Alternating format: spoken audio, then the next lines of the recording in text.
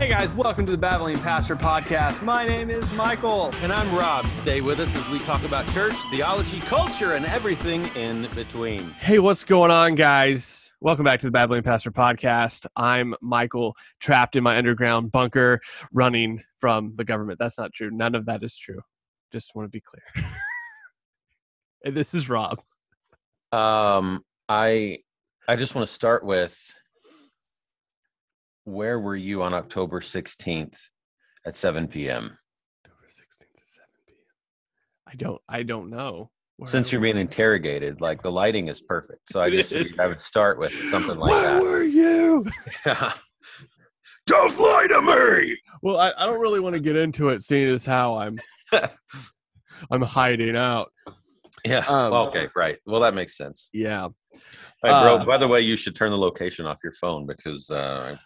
Oh, you're telling me if I'm running for the government, I shouldn't have technology? Well, I'm doing this all wrong right now. I'm on Zoom, so automatically the Chinese know where I'm at. I've got my phone beside me, so Google knows where I'm at. So let's just you if they're after you, you must be a non-threat. Vaxxer. Oh no. Okay, so welcome to the podcast, guys.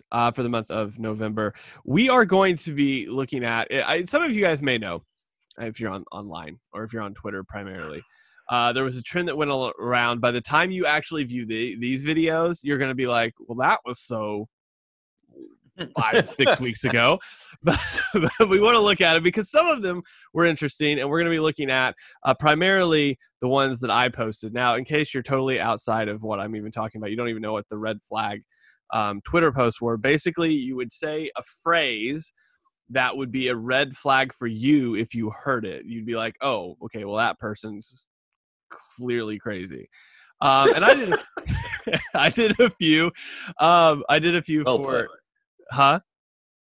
Well said. Yes. I did a few for people that, if they say they're Christian and they say this phrase, it's a red flag. To be fair, a lot of people from a lot of different backgrounds were posting things. Progressives were doing a lot of red flag things that, fundamental Christians said. It was a fair game for all. If you identify as a progressive, that's a red flag. That's not the one we're talking about today, though. So today we're going to be covering the one that I put that said, I don't need to read the Old Testament. So if you're a Christian, Rob, and somebody in your church comes up and says, I'm a Christian, but I just don't feel like I need to read the Old Testament. I think you and I would both agree that's a little bit of a red flag. It's a bit of a concern, perhaps. First of all, if you're in my church and you come up to me and say, I don't think I need to read the Old Testament, you've probably only been in our church for about 5 minutes. Okay, well, that's good. That's good. So I think that the very first thing that comes to mind that makes that a little bit crazy, right, is that the Old Testament scriptures are literally all that existed when Christ was on the earth during his ministry and life here, when the apostles wrote their epistle, their letters. So when the New Testament was being written and put together, the Old Testament was all they had. Mm-hmm. Right. And so Jesus actually, one of the proofs of Scripture is of Scripture's authority is that Jesus actually appealed to Scripture's authority, but he used the Old Testament. That's what he quoted from. And so I don't know what kind of Bible everyone might have, but if you're listening to this and you have a Bible that sometimes the quotes from if someone quotes Scripture in the Bible, it'll be like in all caps, or it'll be bold or something like that. They usually will set that apart somehow from the rest of the text. And just, I mean, if that's where you're at, or you're struggling with that question, I would just say, look in the New Testament at all of those, at all the places where it's bolded or where people are quoting the Old Testament. And then I think that honestly, for me, that would squash the whole argument right away, because they're all, you can't read the book of Hebrews authoritatively in any way without that, because Hebrews is, I mean, some folks argue about this a little bit, but I mean, in my mind, it's pretty set in stone. Hebrews is a sermon. And now who gave it, that's debatable, but it's a sermon, and the entire thing appeals to the Old Testament, and so so that'd be the first thing for me. I don't know if you have other things. I have other things I could talk about, but yeah, well, I mean, to go on to your point, like, so for example, I'm doing a sermon in a couple weeks on well, by the time this comes out, it's already done, but on Hebrews 11, and the whole idea, I mean, again, of the appeal back to the early Christians. That's all they had was the Septuagint. So you were going to have the early Jewish Christians would have appealed to the Old Testament. The new Gentile Christians that were coming into the church from all of these different places that we do have letters from, Ephesus and Corinth, all of them would have been being taught specifically from the Old Testament. As a proof of, who Jesus was and what he did and how he was the Messiah. And I mean, all of that would have been coming from all of those scriptures. So the idea that, like, you can't, even if you say, well, the New Testament, is for us as believers now. But all of that information is continually pointing back to the Old Testament. And I think we do a disservice. I've definitely done the disservice before of not preaching from the Old Testament enough, because we usually preach from Paul's letters, things like that, the Gospels, but when doing so, at least I haven't done a very good job of continually pointing back to what they were pointing at when they were writing the letters. I mean, Paul has the reason he's saying, well, this is authoritative, this is who Jesus is. He's basing all of that on Old Testament scripture fulfilled, pointing back continuously to Old Testament scriptures. And to really wrap our mind around it, like, to understand that the early church, up until the canonization of scripture, relied totally on the Old Testament and the Septuagint, or the Septuagint, the collection. I mean, to clarify, the Septuagint being the collections of scripture, the Greek translations. So they relied solely on that as, like, this is the authoritative word of God, is what they were talking about when they said that. And we do a disservice, I think, lots of times, of not, like, pointing that out enough. So then people get the idea, or you have some pastors saying you should unhitch the New Testament from the Old Testament, and being like, talking about Andy Stanley, who is epically wrong. This thing on? Yeah, it's definitely on. So just having a misunderstanding that, like, the two cannot be unlinked. Like, the one does not exist without the other. And so the New Testament is continually pointing back to the Old, and the Old is continually pointing forward to the New. So I think, we have to talk about, so I'm, any pastor who's worth anything it talks about context, right? And teaches and preaches context. When any of our people are doing Bible study, or have questions or whatever, or anytime I'm preaching, very, very often I mention the actual word context, and we talk about, because you never read just a verse of scripture, right? You can't. That's how we end up thinking that that God has individual plans for me because of Jeremiah's plans, right? Like those sorts of things. So there's you have to get context, and this is a problem outside of the Bible as well, right? Like, so how often do we see in news or something, like an interview, but they'll only share like small little phrases or something and not give you the whole context, and so you actually don't have any clue what was being said, right? If you don't have context, if you don't have the whole conversation.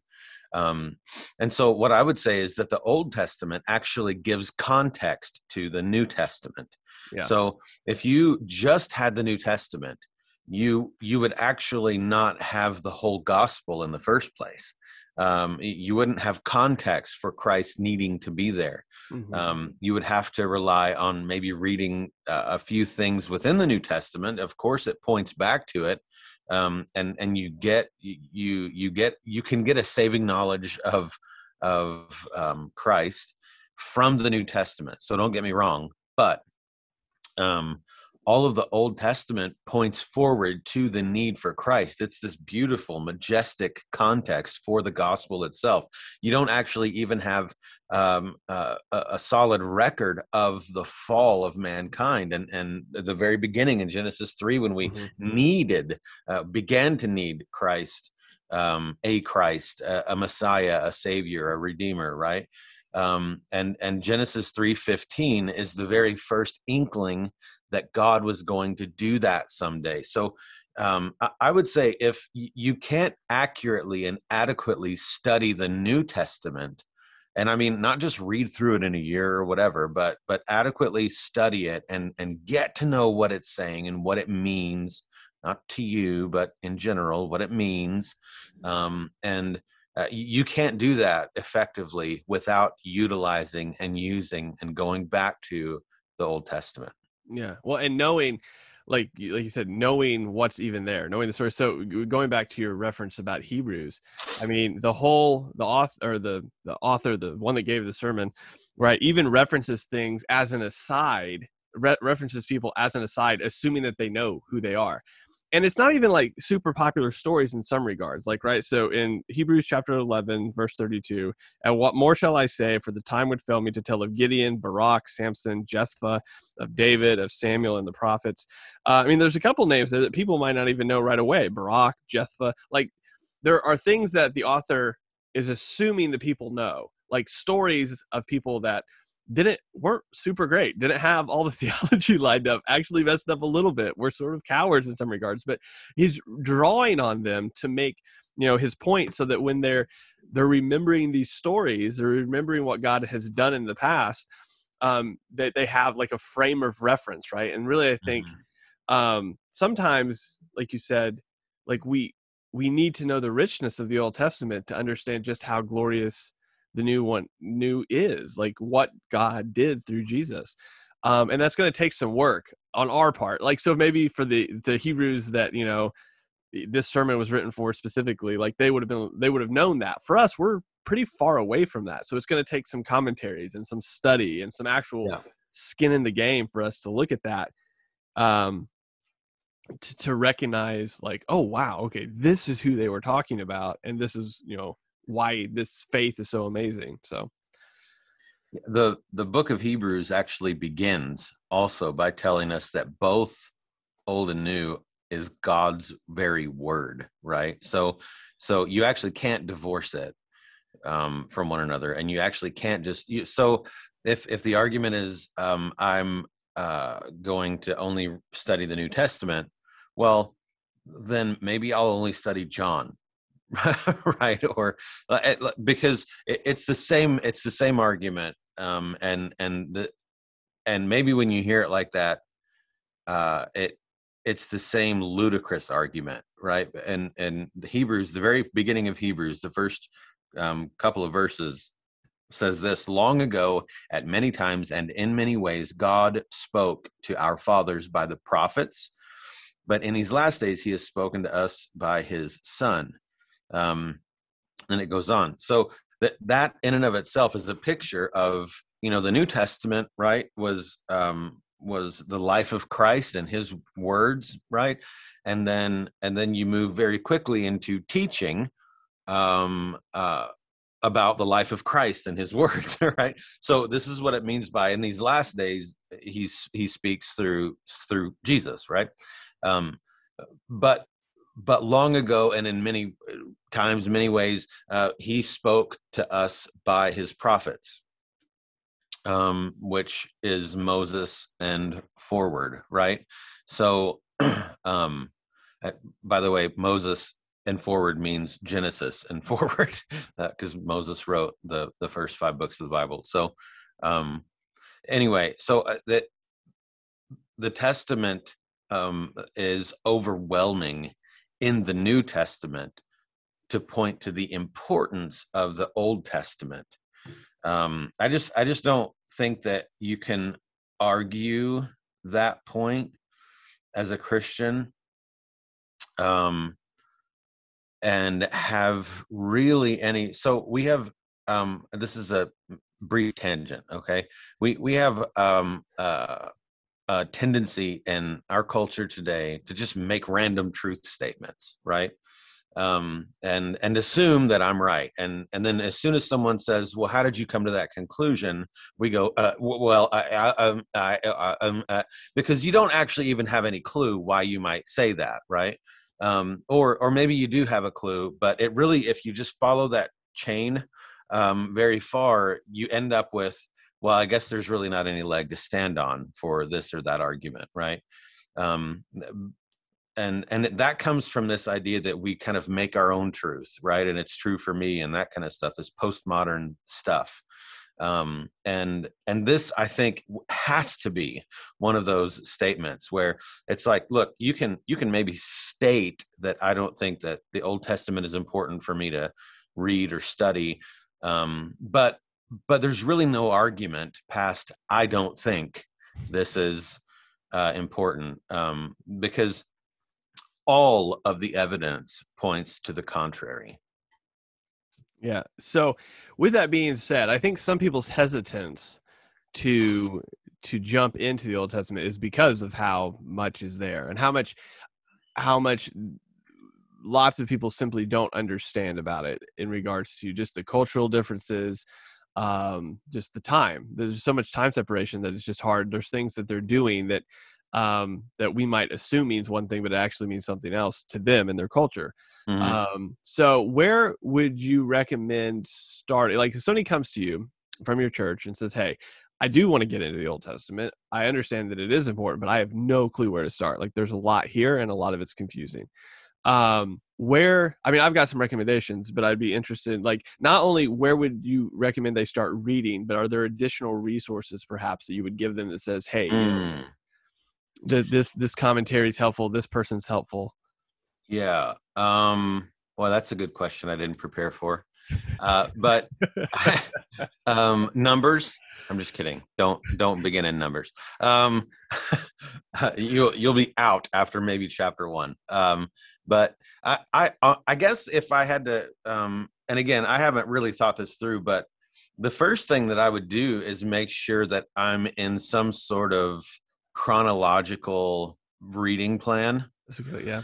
Because one of the struggles, there's so many different genres, right? They're prophecies and Psalms and Proverbs. So they're books of wisdom. And the book of Psalms is really like the first hymnal in a lot of ways, right? So it's like this art form and poetry and all this. And then you have the books of history, which can, some of them mimic one another and tell the same story, but maybe a couple words different or whatever, or this excerpt is a little bit different, or they share this piece here.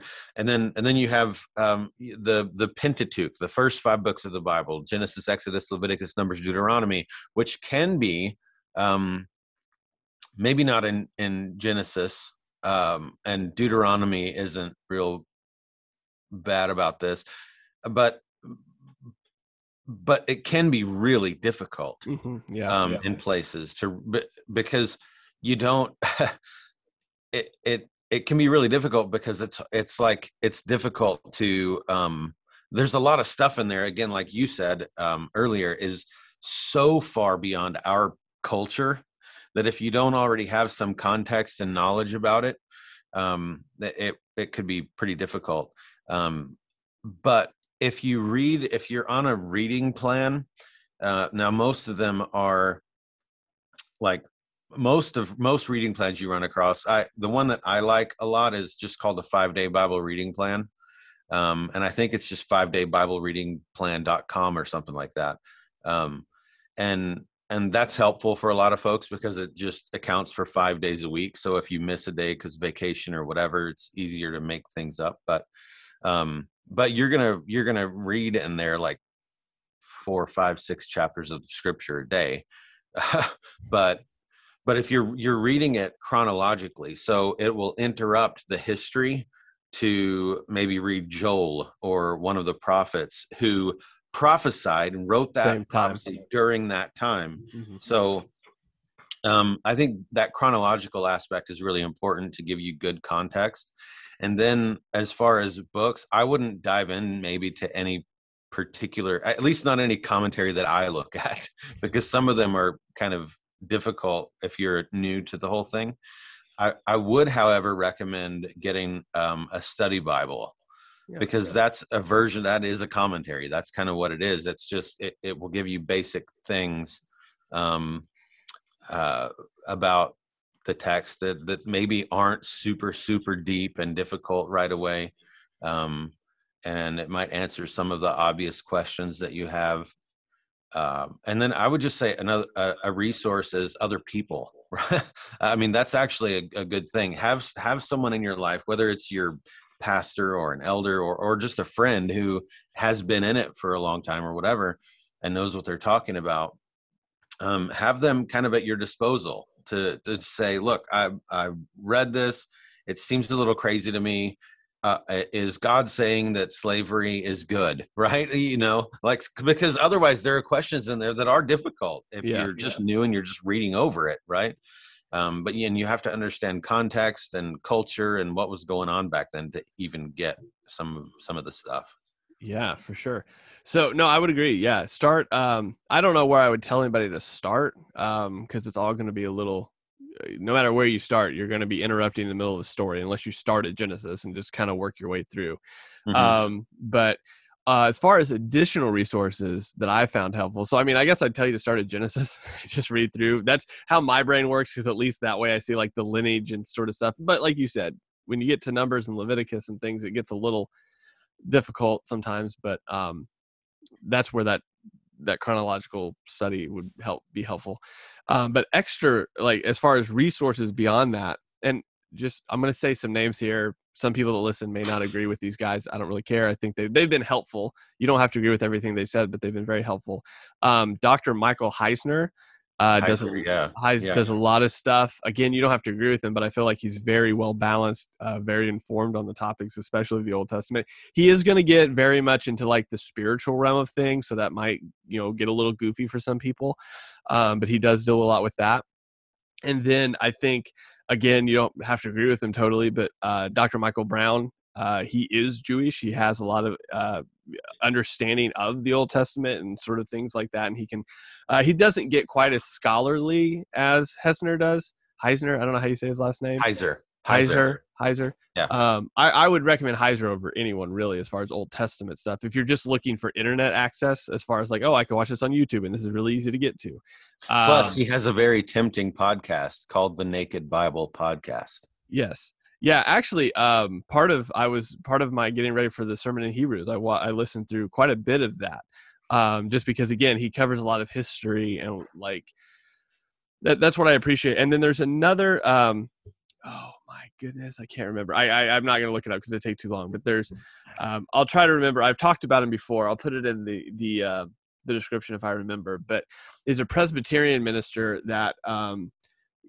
As he walks through, he used to teach at like a Christian high school, but he also teaches at his church. But as he walks through these books, mainly Old Testament, but some New Testament, he incorporates a lot of the cultural context of the day too. So you understand what's happening, not only within the text you're reading, but within the culture around when that text is written. And that really helps kind of help you understand. And I think when you have those tools and when you see it through the eyes of, somebody that would have understood what was being said, that helps a lot. Makes it a lot less foggy and a lot less complicated because it brings some clarity. So those are the resources I would recommend. Again, with anything, you're going to take it with a grain of salt, but I think all of those are very helpful, at least to get you thinking. You're probably going to have more questions, especially with Heisner when you get to the end. Yeah. But it's still helpful. It's still, so. Yeah, I think where Dr. Michael Heiser is someone who, and you can just look him up on YouTube as well. Like he's got a lot of videos and talks that he's given at different places and stuff. But one of the reasons that he's really helpful is, one, he is a Hebrew, I mean, scholar, right? Like he knows so much about Hebrew. But one of the things that he is really good for is knowing the context. He knows so much about what was going on outside of Scripture at that time, and how the average person would have thought about what Moses wrote, right? So that's one of the important things about Scripture, is to understand it wasn't actually written to you and me, right? It was written, the Pentateuch, the first 5 books of the Bible, were written to Israel, so that they had the law, they knew what they should do, how they should live. The prophets, major and minor prophets, were written to Israel for the most part, right? And just like the New Testament was not written to you and me, Matthew was written to a Jewish audience to try to convince them that Jesus was in fact their Messiah. Luke was written to a Gentile audience. And so it's important to know those things as you're reading any bit of Scripture. And Heiser is super good at knowing the framework that was around when Scripture was written, when Old Testament was written. So he can certainly be really technical, but I also he does a lot of speaking in kind of plain language too. Yeah, when you listen to him, you're gonna have to, if you fall asleep during like monotone talking, you're gonna really have to work for it, because the dude is not energetic, but he's very informative. So you're gonna have to be like, all right, you're gonna have to like be awake and focused and ready to go. Because somebody commented on one of the videos I was watching, they're like, I listened to this to go to sleep now. It's like, well, it's probably more beneficial than that, but cool. All right, guys. He does a good job at explaining all the weird things in Scripture that makes you go, okay, why would you write that in here? That's really and not only that, and to kind of end on this episode for and specifically on him, like what I appreciate about anyone that does that type of work, like the Mike Wingers of the world, or even Hessner, is that they're very balanced, right? So there will be times where you're like, oh, I agree with him theologically. And then there's another time where you're like, no, he's a heretic. But it's one of those things where he's not going to fall into a camp just to fall into a camp. He's not going to do that. Yeah. He's going to be like, no, this is what I see. And if you disagree, that's fine. Like there's a couple times in the episode that I was listening to where he's like, all right, well, the ESV is totally wrong here. It's right over here, but it's totally wrong right here. So, and again, that's helpful to know as you read through stuff. So anyway, any ending remarks? Read the Old Testament and the New Testament. There's no such thing as a New Testament Christian. The church has always existed and Israel has always existed, and they mean the same thing. God's people. Enjoy. There you go, guys. Thank you for watching, listening. We'll talk to you next week. Bye.